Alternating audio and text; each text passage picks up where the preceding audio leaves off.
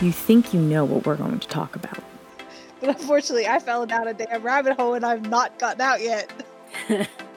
Knife bros. I literally Googled Sebastian Stan hands. But just when you least expect it, we changed the game. Well, yeah, because like usually in astrology, they would partner up air signs with fire signs. All right, you can huggle. Time travel stories, and At the end of the day, only one thing matters. We decide. Well, we should make it a topic. Unfortunately, I didn't take German in school. I took Spanish and I don't remember any of it. Three Fates Decide podcast. Hi everyone. Here's another episode of Three Fates Decide. I am your host, Liz, and I'm here with one of my co-hosts, Mary. Hello.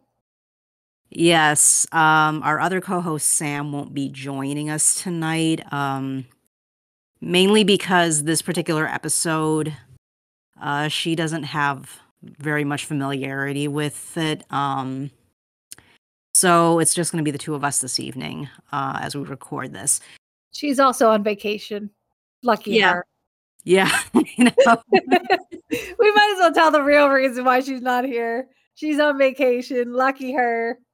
Right. And well, we decided that this is the opportunity for us to do an episode or two about something that she is not that familiar with, but we are, so we can talk about it. We can nerd out now. Right.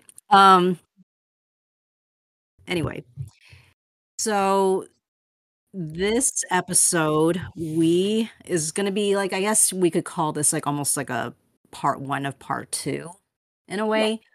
Yes. Right. This episode, we're going to, as briefly as possible, try to talk a bit about the world of A Song of Ice and Fire, aka Game of Thrones, to those of you who happen to be TV fans only. Because obviously, if you've read the novels, you're pretty familiar with a lot of the stuff that we're going to be talking about in this episode. But, you know, if you happen to be somebody who only watched the TV show, or maybe you've not watched it at all and you've not read any of the books, but you don't mind the spoilers that are going to undoubtedly come up in this episode because you're curious. Like, you just want to know what the heck it was the big deal of the last 10 years. This is the episode for you. And like I just said, we are going to undoubtedly be spoiling quite a few things that kind of comes up in both the TV show and in the novels. So you have been warned. Yes. Yes. So, big spoiler alerts. Although at this point, if you haven't seen the show or read the books, you're probably not going to. Yeah, especially the books, because we all know, for those of us who have read the books, we all know that George has said he is still working on book 6, The Winds of Winter, and the last book that came out, A Dance with Dragons, came out in 2011, which was the same year that HBO showed the first season of Game of Thrones. So, Yeah. yeah.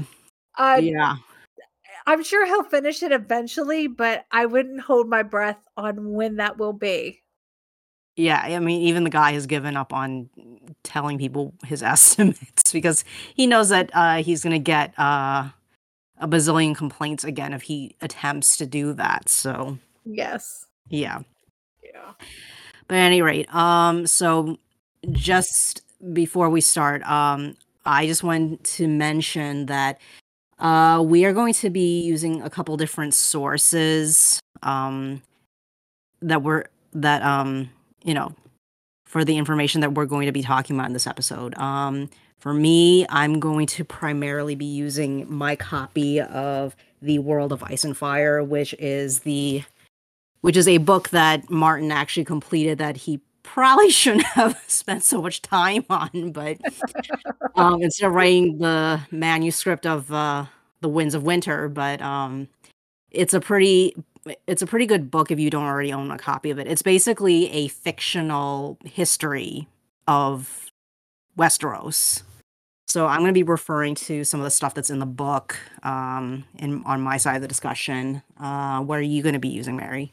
I'm going to be using Westeros.org. And I'm also going to be using the Game of Thrones wiki from fandom.com because I was looking and it has a lot. The Game of Thrones wiki on fandom.com has a lot of information. It'll give you the Game of Thrones characters from the actual TV show, which kind of will tie in obviously into the book that we'll be talking about. But it tells you all the different noble houses. It tells you the 7 kingdoms of Westeros. It'll tell you about Beyond the Wall. So there's lots of information on it that I'll be using to help refresh my knowledge and expand my knowledge because I unfortunately have not been able to finish the first book because I'm just don't have time with a little one. Yeah. Yeah. And I mean but what I have read is like I want to finish it because it's so good. It's just I haven't been able to do it yet. So Right.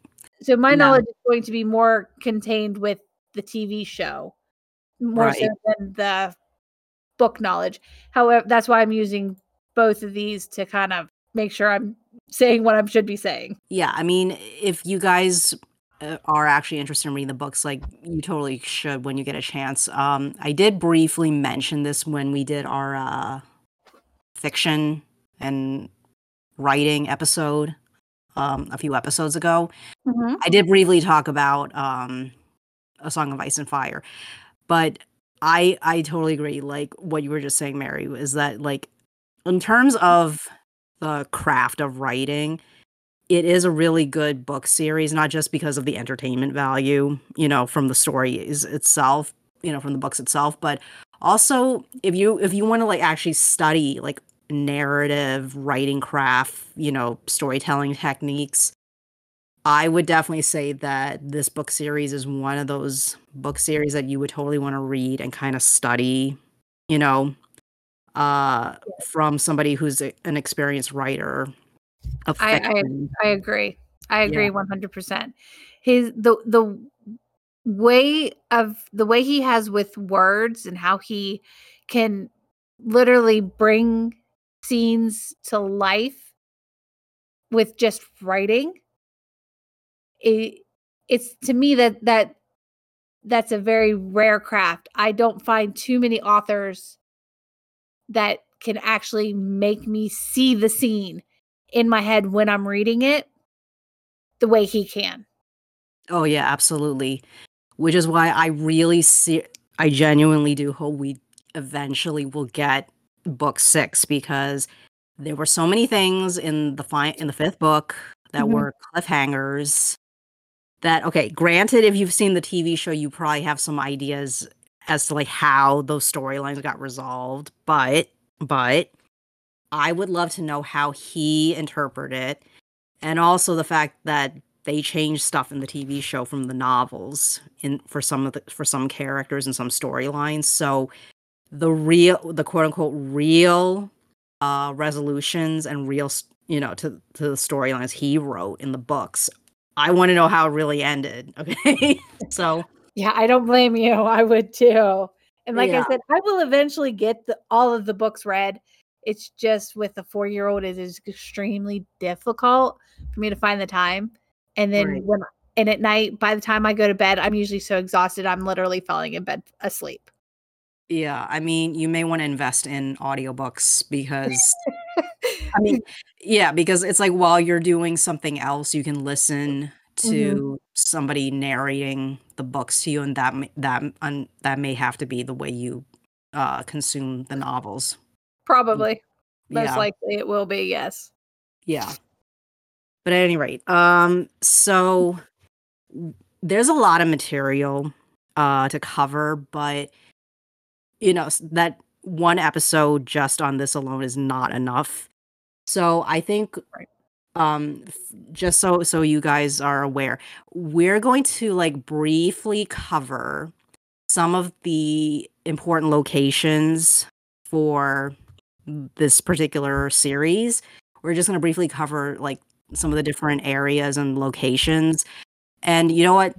If you guys are interested in us doing like maybe a short mini series of episodes where we expand into more detail about some of these places and maybe some of the people that we're going to talk about in this episode, we are more than happy to eventually record that at a later point in time. But for now, we're going to try to, cover the very basic information you need to know to understand what the heck is going on if you attempt to watch the TV show or read the books. So, anyway, Right. just to briefly start. So, obviously, this particular book series, this TV show, it's set in a fictional alternate universe where it's a fantasy, it's like a low fantasy version of medieval Europe, basically. And George R. R. Martin has pretty much said this, that like he got inspired, with like the different cultures of the different kingdoms that the story takes place in by actual European countries. Like some areas are based off of France, some are based off of England, Scotland, etc. Which, if you were to dive a little deeper about the different kingdoms that come up in the series, you will notice some bits of the culture commonalities between real countries in the medieval time period. Okay, so I guess one of the places we should start off with is a very important kingdom. First off, let's just start with the basics.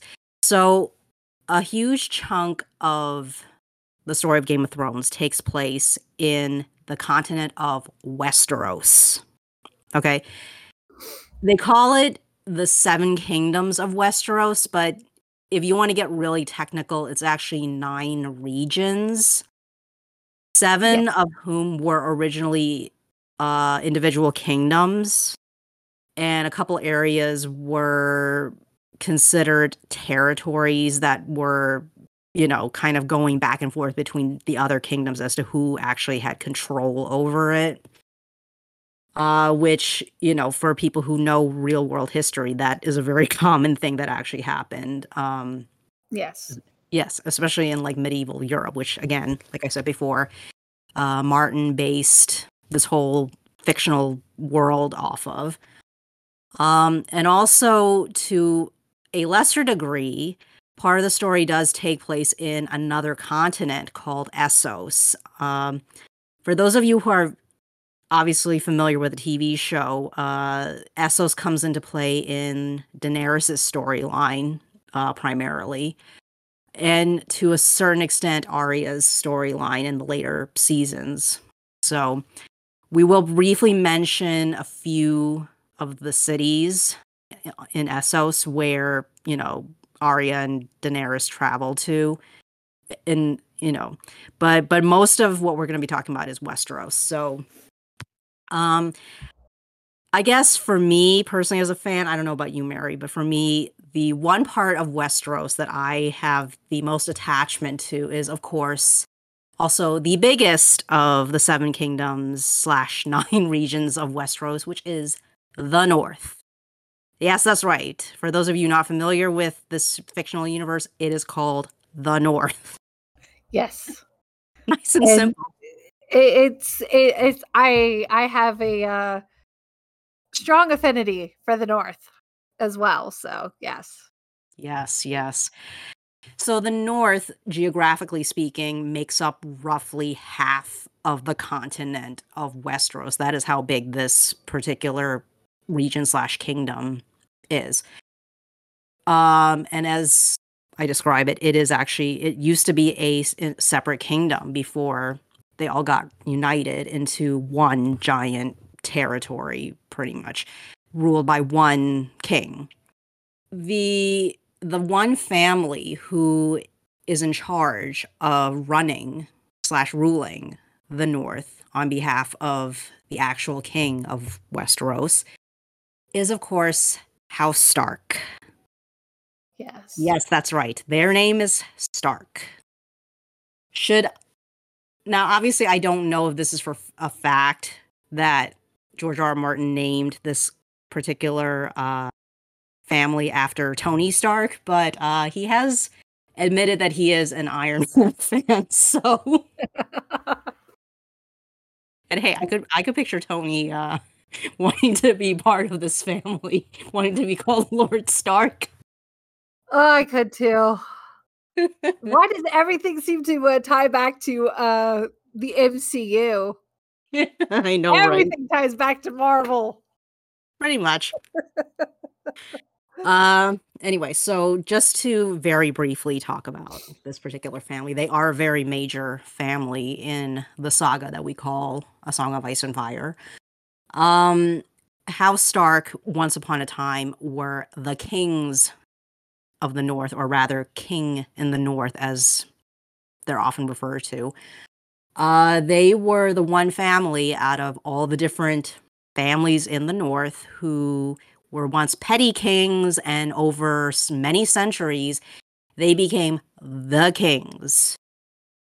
And another interesting fact within the lore, this fictional history, is the fact that one of their the progenitor of House Stark, if you want to call him that, was a man known as Brandon Stark, aka Bran the Builder, because according to history/legend, he built the wall, which is what I like to describe a huge ass wall that crosses the continent, basically, to separate Westeros from stuff on the other side, which we will briefly get into a little bit later.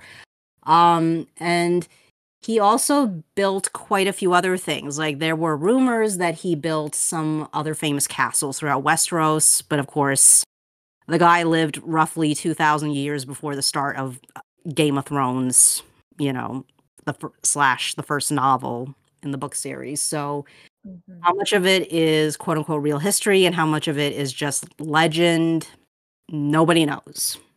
But they're still entertaining stories. And of course, one of the most important things, other than the wall that he built, is the family castle that House Stark still occupies all the way to the quote-unquote present when the book series and the TV show takes place, which is the Castle Winterfell. I believe, well, they don't really get into it in the TV show as much, but I believe it's over, like, on top of and around Hot Springs. So a lot of fans especially speculate that the design of the castle would actually include an early version of indoor plumbing to help keep the castle warm, using the hot water pipes flowing through the walls. I believe it because it's cold in the north. Oh, yes. Oh, yes. Yes. You could make an argument that some of the culture, some of the traditions are loosely based off of Scotland, maybe even bits of Scandinavia with the Vikings and stuff like that, because I could kind of see some similarities, actually. What about you? Yeah, definitely. Yep. Yeah. At any rate, so House Stark happens to be the family that runs the North, and they have ran the North since they became the kings that, beat out all the other families to control the North. And they eventually surrendered their title, their crown, to another family, who is the family that unite all the other kingdoms. And we will get to them a little bit later in the episode. Yeah, I guess that's like all what we can say about the North without turning this entire episode into just about this one family and the lords that serve under them. Anything you want to add? No, I think I'm good because, like you said, we could make this episode just about the North. Oh yeah, absolutely. If I start talking, Yeah. we'll just keep it all about the North. Let's go. Let's keep it moving. So I think logically we should move just south of the North to the Riverlands. Yes. What do you think? Yes, that's just what I was thinking. The Riverlands, they're roughly in the center of the continent of Westeros. They've been ruled by the Ironborn, at the time of the books, it was House Tully that still rules, I think, or is it House Frey? Well, that gets a little tricky. So originally at the start of the books, it was House Tully. And we kind of get this, we kind of know this because at the start of, Game of Thrones, Ned Stark's wife was once named Catelyn Tully. Yes. So her dad is technically the ruler of the Riverlands. The person who rules all of Westeros. They get referred to as Lord of the Seven Kingdoms. But the thing is that the Riverlands was never a separate kingdom. That is actually one of the 9 regions. So there's like basically 2 regions out of the 9 that were never actually kingdoms. And I did mention earlier how 2 of these regions happen to be territories where the other actual 7 kingdoms were fighting over who controlled it. And one of them happened to be the Riverlands because, like you actually mentioned earlier, Mary, at one point the Ironborn, who are from the Iron Islands, which is a separate kingdom, they did have control of the Riverlands.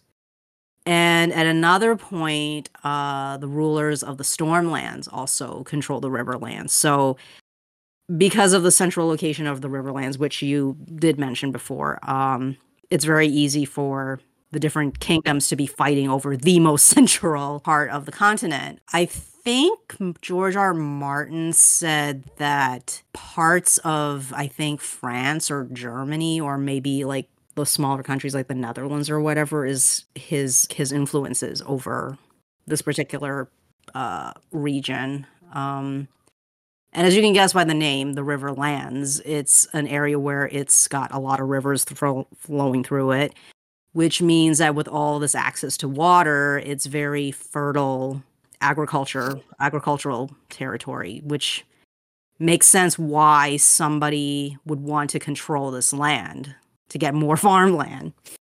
Right. Yeah, I think that's all we can get into about that. The Vale is to the east of the Riverlands. Yes. So what do you know about it? It's small for the most part. It's not nearly as big as some of the other kingdoms. It's ruled by the House of Aaron. They're only accessible during the warmer months, during the warmer seasons, because of the way it's situated in the mountains, that snow covers the passes during the winter and you can't get to it. Yes, exactly. It's pretty much the main information about the Vale. Yeah, the ruling house of the Vale had for many centuries been the House Aaron, and their castle is called the Eyrie, and it is a mountain fortress, which from a logistical perspective is actually a brilliant move because you're up in a freaking mountain, and if you are an invading army wanting to attack the Eyrie, good luck. I mean, forgetting about winter time for a moment, it's a freaking mountain. You have to send your army to climb up a freaking mountain. Right. With all the siege equipment and try to attack this thing. And meanwhile, the defensive army, they just have to drop a bunch of rocks on you and that's it. It's pretty over. much. Pretty much. Yeah. It's But as I kind of we kind of implied earlier, eventually this was one of the 7 kingdoms of Westeros, and eventually they did have to surrender to the people who united Westeros, and that's because these particular people found a way to get around the whole "we live in a mountain fortress" kind of defense. Yeah. Let's just say it involved aerial attack. Okay.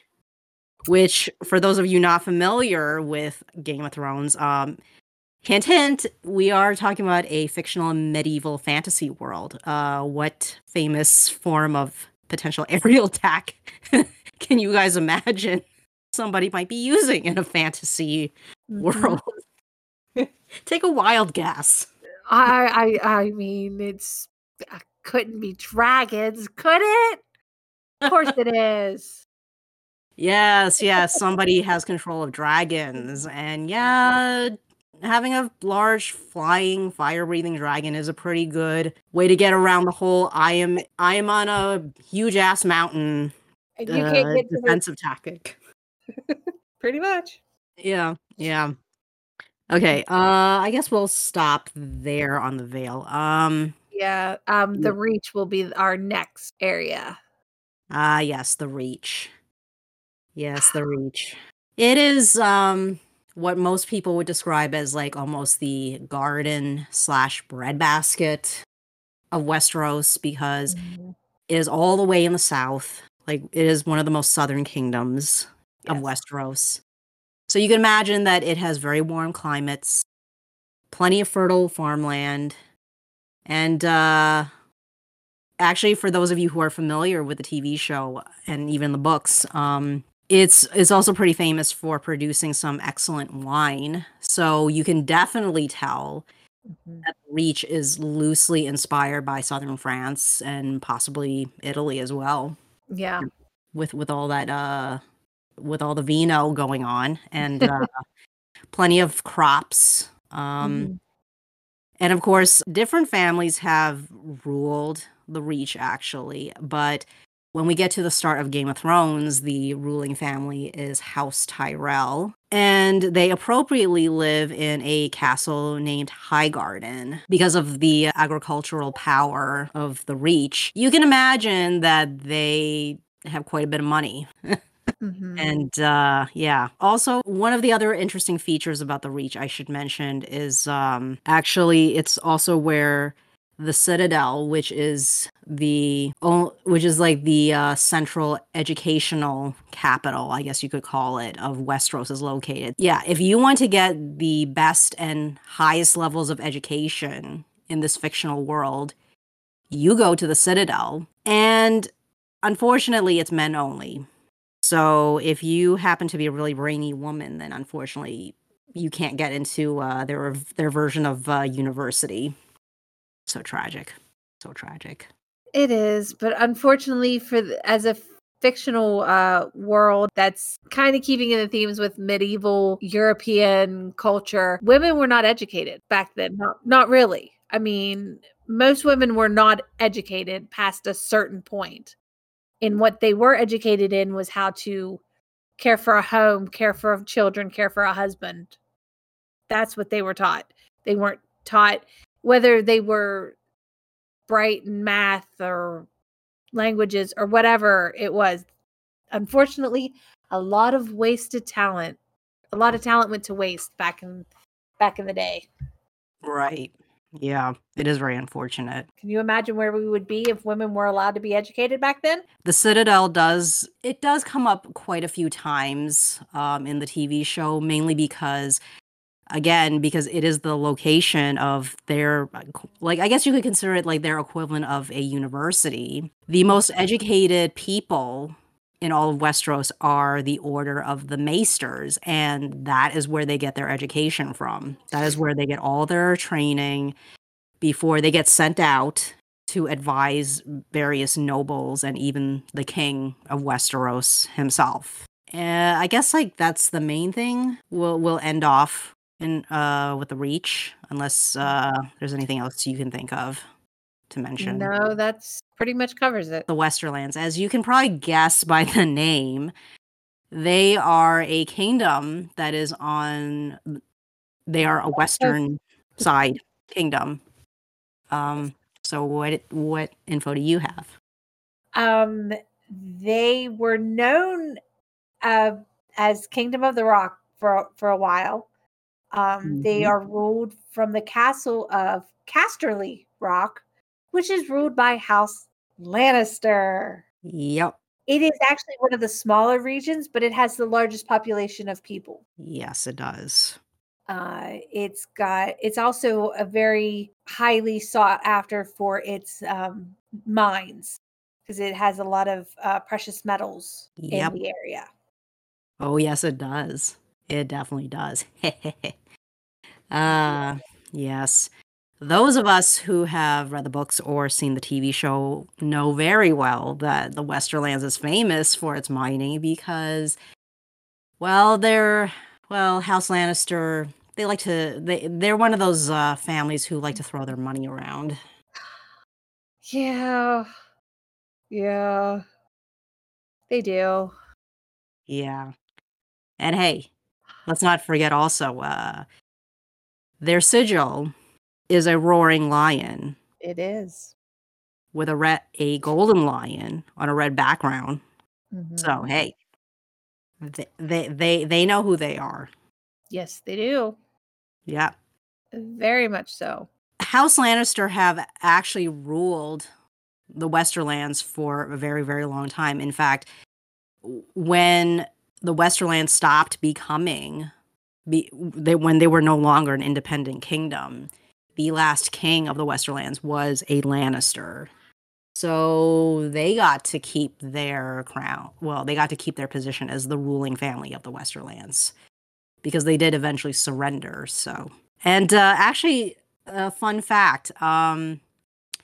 Like you mentioned earlier, the castle they rule is called Casterly Rock, and yet why is the family called Lannister? Well, the funny thing is that the original owners of Casterly Rock were a family called Casterly, and obviously they don't know if this is based on real history or if it's just an amusing made up tale just to make them look good, but their ancestor, known as Lan the Clever, somehow tricked the Casterly family to abandon their castle, and he took over the place.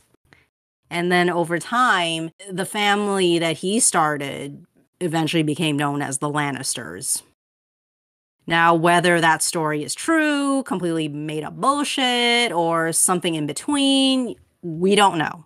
We don't know, but it is a fun story that they like to repeat over and over again. Yes.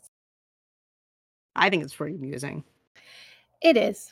I guess the one last fact to mention before we move on is in a Game of Thrones, House Lannister is extremely significant in the events happening. Just like we want to point out how Stark has a huge impact on the stories in the saga. House Lannister does as well, because the Queen of Westeros, at least at the start, was Queen Cersei Lannister, and her dad is of course Tywin Lannister, the ruler of the Westerlands. So Yes. we should not be surprised that they are heavily involved in the shenanigans that happen. Not at all. Yeah. Not at all. I think we should go to the Crown Lands. Okay, yes, the Crown Lands.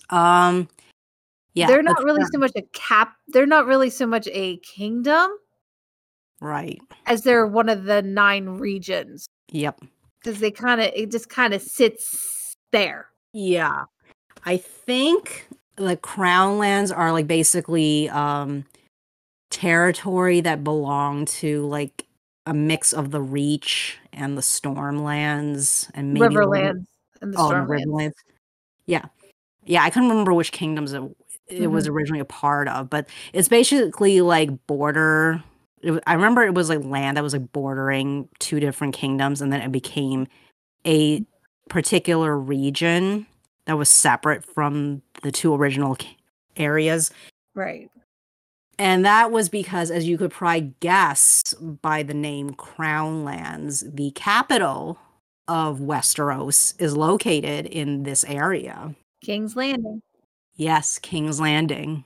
Now, I'm sure for people, now, of course, if you know the books, you've read the books, then you know exactly why it's called King's Landing and why some of the land around is called the Crown Lands.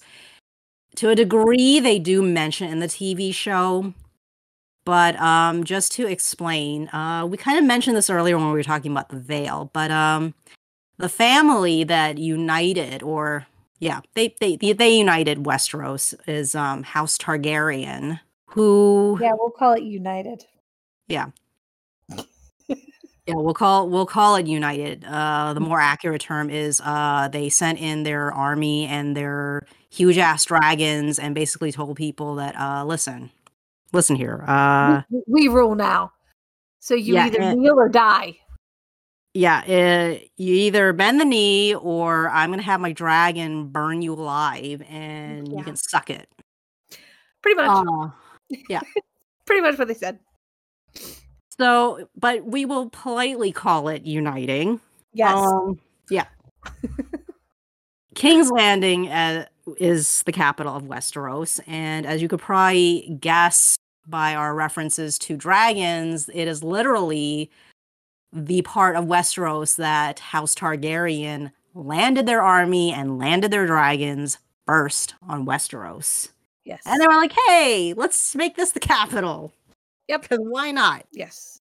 Well, It's it all was good. also, wasn't it also the closest to, it was also the closest place, maybe not quite the closest place, but one of the closer places from their home on Dragonstone to Yes. invade. Yes, actually it is. It's literally right across the bay. Yeah. Right. So for those of you who happen to be medieval history nerds, you could probably guess that this reference that George R. R. Martin likely used was the Norman Conquest, where you had William the Conqueror landing from Normandy in France to England. So, Mhm. and appropriately enough, the first king of House Targaryen, who basically took over the place, happens to be known as King Aegon I, also known as King Aegon the Conqueror. Why does this ring a bell now? Yeah. Yeah. Like we said, King's Landing is the capital. So the lands immediately around this capital are referred to as the Crown Lands. So from a feudal system perspective, it basically means that the Crown Lands are under the direct control of, at the time, House Targaryen. But of course, by the time we get to Game of Thrones, the TV show, and even the beginning of the novels, we have a completely different dynasty ruling. Yes, we have House Baratheon as the rulers. Yes, we will get to them in just a little bit. Yes. But yeah, so whoever basically occupies, whoever's ruling Westeros, their direct domain that they have direct control over is the Crown Lands. So the Crown Lands obviously will provide some of the food source for the capital, which is of course a huge city, as you would imagine any capital of a kingdom would be. But of course, again, like any huge capital city, they do get some of their food from the Reach, which is a neighboring kingdom. So it shouldn't surprise you that because of this fact, the ruling family, which we mentioned earlier, was House Tyrell. They do pop up in the story, shall we say? I guess before we move on, the one interesting fact I'm going to bring up is actually not related to the books per se. It's actually related to the TV show. Starting in season 2 of the TV show, they used an actual location to portray King's Landing, particularly the outdoor scenes, obviously, because, the indoor scenes clearly could be done within, studio sets. But Yeah. for the outdoor street scenes and for scenes that are meant to be, on the ramparts of the castle, which incidentally is called the Red Keep, by the way. It was actually filmed in Dubrovnik, Croatia. And you can imagine once they revealed that particular city is where they filmed the King's Landing scenes, you can imagine tourism went up a lot for Croatia. Yes. Yes, it did. That was actually it was a huge boon for Croatia, because Croatia is not one of the wealthier Middle Eastern countries. No, it's not. I mean, it is actually, well, I haven't been able to visit it yet, but from my understanding, from what I've seen, from pictures and stuff like that, it is a beautiful country. Very nice. I've heard that too. It would be I think it would be a very interesting place to visit. I don't know that I will ever make it there myself, but it does seem like it's a beautiful country. It really does. It could go on your travel bucket list. Yeah. Guess that's all we can say about the Crown Lands and King's Landing. Yeah. Yeah. Okay. Iron Islands. Yeah. Okay, we could talk about the Iron Islands. Yeah, so what do you know about the Iron Islands? They are several small islands off the west coast of Westeros. They're ruled by House Greyjoy from the Castle of Pike. Mm-hmm. They are who are known as the Ironborn because obviously they're the Iron Islands. They are famed for their naval skills.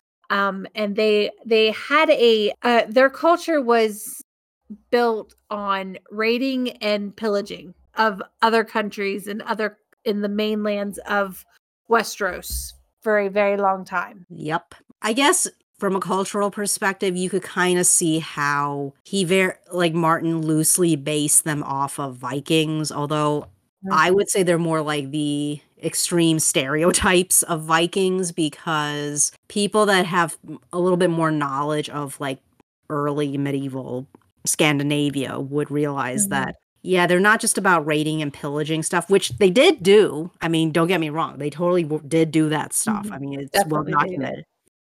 But, it's not all pillaging and raiding. I mean, if anything, the pillaging and raiding was mostly during times of the year where the growing season was not very productive in, what we now know as Scandinavian countries like Sweden, Norway, Denmark. So logically, how else can you get resources when it's now wintertime and almost nothing is growing at this point, and whatever you harvested is what you harvested? You get the fighting men to go on a boat and go get stuff. Yep. Pretty much. That's why, I would say, especially for people who have read the books in particular, you realize that they do have some cultural commonalities with, Vikings, early Scandinavia.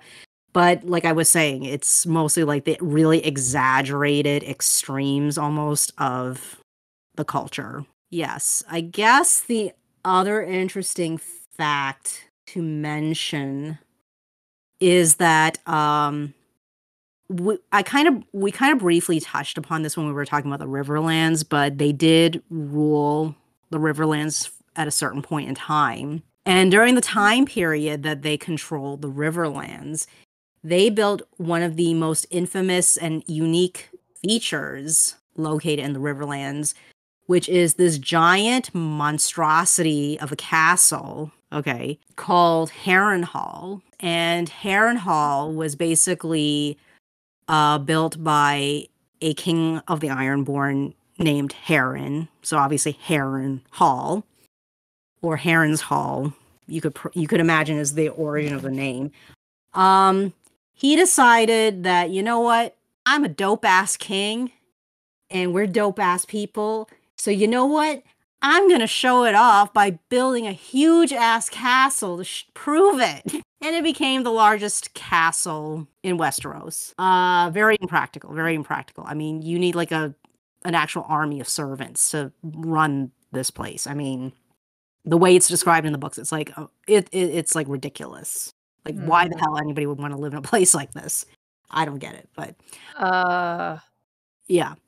Yeah, Harren the Black thought it would be his legacy. He was crazy. Yeah, I mean, you kind of figure that, only somebody who's kind of crazy would think that a huge ass castle like that makes any sense.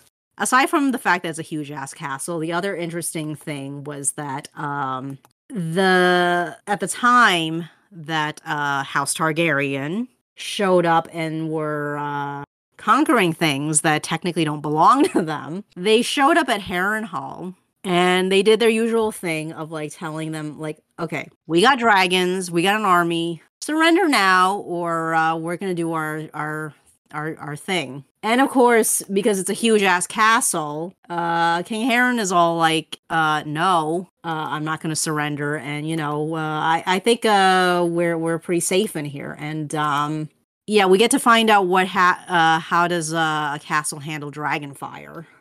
because when this castle actually shows up in a Game of Thrones, in Game of Thrones and in the novels, we already know that it's a half burned down wreck, ruins, and a lot of people in the fandom kind of joke about how being given lordship of this castle Harrenhal means you're going to be cursed to misery and possibly death at some point because that pretty much happened to every owner after the Targaryens showed up. So, yeah, because of the raiding thing that the Ironborn have a annoying tendency to do, you know, if you were to look at a map of Westeros, you can kind of figure out where did they have a tendency to do a lot of their raiding at. So you can imagine that they are not very good friends with people in the Riverlands, obviously. They are not good friends with people in the North. They are definitely not good friends with people in the Westerlands. And they're not good friends with people in the Reach either because, you know, it's rich farmland. And of course, why wouldn't you show up on your Viking pirate ships and steal stuff? Yep. Anything else you can think of? I can't think of much else to add. No, I think that's probably about it. Yeah, we got 2 more kingdoms left, folks. Yes, we are going to the Stormlands. Yes. They are the primary territory ruled by House Baratheon originally until they became king of Westeros. Although actually it's really, of course, the oldest brother, King Robert, who became king. But he has a younger brother. Well, 2 of them actually. And one of them is technically the one who rules the Stormlands. What other info you got, Mary? That's about all I got too.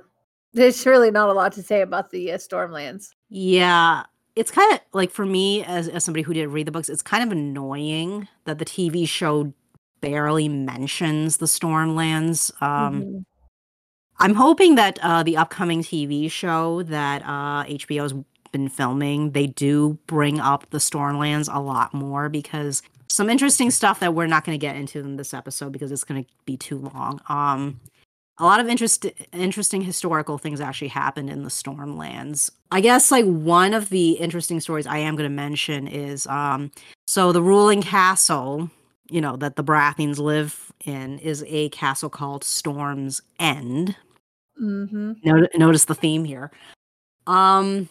It's actually a castle built on like a cliff that overlooks the sea. One of the interesting stories I'm going to mention is that this is back to when the Targaryens showed up and were like, hey, this is our stuff now. There was a different family who, of course, were ruling the Stormlands at the time. And the king was killed.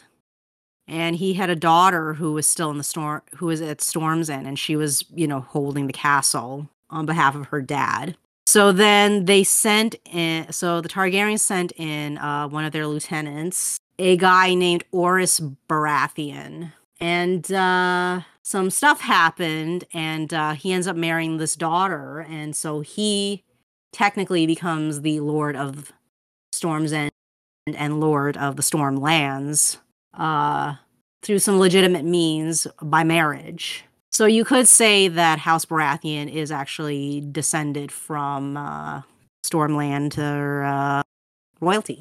And like I mentioned, there's some other historical events that actually happened in the Stormlands, but we're not going to get into it in this episode. Maybe if we do a follow-up episode later on, we could talk about some of these stories. Yes. We could, and maybe in a separate episode, we can also maybe get more into some of the more notable places in these areas, because we're really just kind of talking about the area itself, and we're not really talking about like more of the like some of the major cities and stuff like that, which we could always get into later. Yeah. So I mean, guys listening to this, totally let us know if you think that we should dive deeper into all this stuff because you want to nerd out with us, or maybe you want to know because you're a TV fan and the TV show didn't cover a lot of this stuff. So right. Yeah. Okay, so the last kingdom of Westeros that we're going to get to is Dorne. So what do you know about Dorne? Dorne is a very desert-ish climate to it. It is actually ruled by House Martell. Yep. It's actually one of the smallest populations because of its climate, but its wine is considered the best wine in the world. Ah, yes, the Dornish Red. Yes, yeah. And the only reason why I know that is because throughout the books and even to a degree in the TV show, a lot of the wine drinker characters Yeah, will usually always want mention Dornish Red. we'll mention that particular vintage as a Yes. favorite. I think Tyrion mentions it often, Yeah. if I remember correctly. And their seat of power is at Sunspear, so their capital is Sunspear. Yep. That's really about all I really have, other than what some of the stuff from like from the book, from the TV show, Which where which we're not going to get into here. right. Yeah.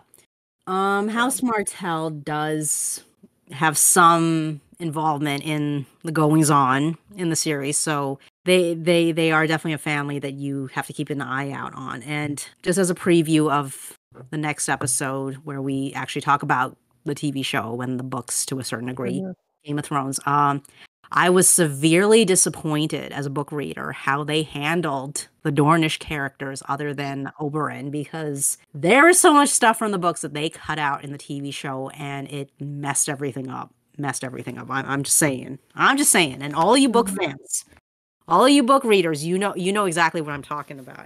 But like I said, I'm not gonna get into it in this episode. Yeah, I guess. That's pretty much all we can really talk about. I guess the one interesting thing to mention, actually, this is a pretty good segue to something that I didn't mention. Well, that neither of us mentioned in the episode, but in Westeros, there's actually what you would consider 3 different, for lack of a better term, ethnic groups that live in Westeros. So you have you basically have like 3 ethnic groups, you could say. Well, I guess you could consider it 4th if you count the Targaryens into the mix. So you have people who are, as an example, House Stark. They consider themselves first men because, as the name suggests, they were the first humans in the continent of Westeros. So you could make an argument that they are the original human population living there. And then later on, you have an invasion by another group of people called the Andals. And then you have Dorne, where some of the people, including House Martell, would describe themselves as ethnically being the Rhoynish, who are actually people who originated from the other continent, Essos, which we're going to very briefly talk about to close out this episode. So when you talk about the King of Westeros, like any royalty, they have like a bazillion titles, right? Part of the titles for the King of Westeros is to say that they are the king of the First Men, the Andals, and the Rhoynish. Although the TV show doesn't really mention this, they just shorten it to King of the First Men and the Andals, because a majority of people who live in Westeros, they are either consider themselves First Men or Andal. And the Rhoynish are primarily in Dorne. But again, the TV show kind of cut out things. And I guess the last observation I'll make about Dorne is the fact that based off of some of the clues you kind of get both in the TV show and in the books, it seemed like George used Spain as like his cultural, geographical inspiration for Dorne. And incidentally, the scenes in Game of Thrones, when they were filming scenes that are set in Dorne, they did actually film it in parts of Spain, particularly for the castles, for like Sunspear and the nearby castle of the Water Gardens. They actually filmed it in Seville. And by coincidence, I actually know where they filmed it in, because literally a year before they did the filming, I actually visited the castle, the palace that they used as the outdoor sets. So, which is pretty cool. That is cool. Yeah. I guess that's all for Westeros. I guess we'll briefly talk about Essos in the context that there are certain locations that come up in particularly the Daenerys storylines. You wanna talk about it? Yeah, there's in Essos there are 9 free cities that that we know of, or that are known to be in the area. That's also where the Valerians are originally from. The Dothrakis are also in the area, Yep. which are a huge they play, I shouldn't say a huge part, but they do play a very significant part of Daenerys Targaryen's story, at least in the TV series. I don't remember how much they play in the books. I know fairly significant, but I'm not sure exactly how significant. They're mostly in the first book, aka season 1. They do come up again towards the end of the 5th book, aka season 5, which for those of you who've seen the TV show, you know exactly what I'm talking about. Unfortunately, seasons 6 to 8 are going to be based off of the final 2 books that George says he's working on. So we don't ultimately know to what degree they make an impact in the final 2 books. I don't know, but to a degree they do make an impact. I mean, so for those of you who don't know, the Dothraki are basically wandering horsemen, nomadic people, and they're very known for raiding and pillaging. I guess, like, for those of us who, especially who happen to be book fans, book readers, we sometimes like to describe them as like knockoff Mongolian. Yeah, that's just what I was just getting ready to say. I think they're most similar to the Mongolian people. Right. Ancient Mongolian people. Well, even nowadays, they're still fairly nomadic. Right. We could talk about this more in a later episode, but for a lot of especially for the book readers, some of us kind of feel like the portrayal of the Dothraki is like basically a kind of like with the Ironborn, where they're like an exaggeration of Vikings. A lot of book readers feel that the Dothraki are like an extreme like interpretation of the Mongolian of like Genghis Khan, that sort of thing. Because when you really read like what the stuff the Dothraki actually do, it's like it does get a little racist, to be honest. It's like there's like some racist stereotypes happening.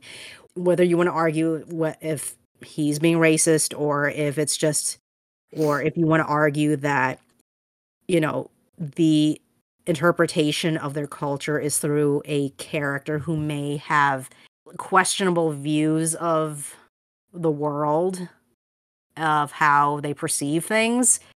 Yeah, you can make that argument that it's a biased narrator. So the 9 free cities, one of them that's pretty important is Braavos. Yes. I think some people feel like Braavos may have been inspired by Renaissance Venice, actually. I've heard that. I can see it. I can definitely see it. Yeah. Obviously, like, at least for the TV show, you could kind of see that, you know, the way they designed the set, you know, the city to look like, and even some of the culture that you can see, it does give you a, you know, a Renaissance Venice kind of feel to it, which is interesting because Westeros is you know, a fantasy version of medieval Europe. So it's fascinating how by having Braavos be more like Renaissance period, that it's almost making the argument that Essos is more enlightened to a certain degree than Westeros is in terms of culture and development, which is kind of an interesting argument to make, actually. I guess another place to mention is actually Marine. There's a good chunk of Daenerys' storyline that takes place in Marine, particularly part of season 4 and season 5, actually, of the TV show, where she, for a period of time, she's the queen of Marine. And then there's brief mentions of some of the other cities like Astapor, and Karth. And Yunkai. Yes, and Yunkai as well. Yeah, those cities become kind of significant in her plot line because of the fact that they happen to be cities where a huge part of their economy is slavery. It is a huge thing in her storyline, slavery, and her campaign to end slavery by force, which for people who are students of history, we know how that works out.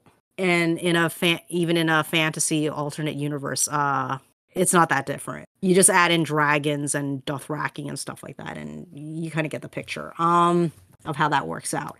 Yeah, I mean those are the main places in Essos that pop up. I guess like the one final place that we briefly will mention, and we made references to it, Valyria. Valyria in this book saga, in this TV show, has almost a mythic, this was Atlantis kind of status to it, except that within the context of this particular universe, it very much existed because the Targaryens, that was where they originally came from. They originally came from Valyria, which I would say culturally is like a fusion, like it's like a fantasy fusion of mostly the Roman Empire and some aspects of ancient Egypt as well. I don't know, what do you think? Yeah. Yeah. You just throw in some dragons in there and that's Valyria for you. Pretty much. It was an empire. It conquered actually quite a bit of Essos. In fact, some of the cities that we mentioned earlier, like Braavos and, Karth and Yunkai, Marine, etc. Most of these particular cities, the local language is actually variations of Valyrian language from the Empire of Valyria, which, again, like I was saying earlier, you kind of can tell that Martin actually loosely based Valyria on the Roman Empire, because of course, as we all know, countries that used to be part of the Roman Empire, they have languages that are based off of Latin. So there we go. Yeah, so the bit I mentioned before about ancient Egypt, yeah, the one notable thing about ancient Egypt that Martin kind of used when he created the Valyrian culture is the fact that some of these noble, particularly the noble families in Valyria, yeah, they kind of did the same thing that the pharaohs did, which is to kind of keep things in the family, we shall say. I'm sure you guys can figure out what I meant by that. Yeah. Honestly, we could easily do an entire episode just on House Targaryen. I mean, Yeah. yeah, Because the shenanigans. they're a lot. I mean, the shenanigans these people get up to, let me tell you, could take up no, not even an episode. It would take probably 2 or 3 episodes to cover all the stuff these people were up to. Yeah. The only one I think that could give them a run for their money would be House Lannister. Yeah. Although, to be fair, House Lannister does not have dragons. No, House Lannister does not have dragons, but House Lannister has some really messed up people in it. Yeah, and they're doing some really messed up things. Yeah. So before we sign off, just as a reminder, we have an email address for you to send in your comments, suggestions for future episodes, things we could do to fix this show because you think we could fix some things. Our email address is 3fatesdecide@gmail.com. It's the title of our show, all in one word. And the 3 is spelled out. Yes, it is. And we also have an Instagram. Unfortunately, at the moment, there is actually nothing on our Instagram. I've been very lax in trying to post stuff, which I will be rectifying this week. You can find us at Three Fates Decide on Instagram. Same thing. We are open to any comments, suggestions, praise, constructive criticism only, please. Thanks for listening, everyone. Catch us next time. And see what we're going to talk about. Because the Three Fates decide.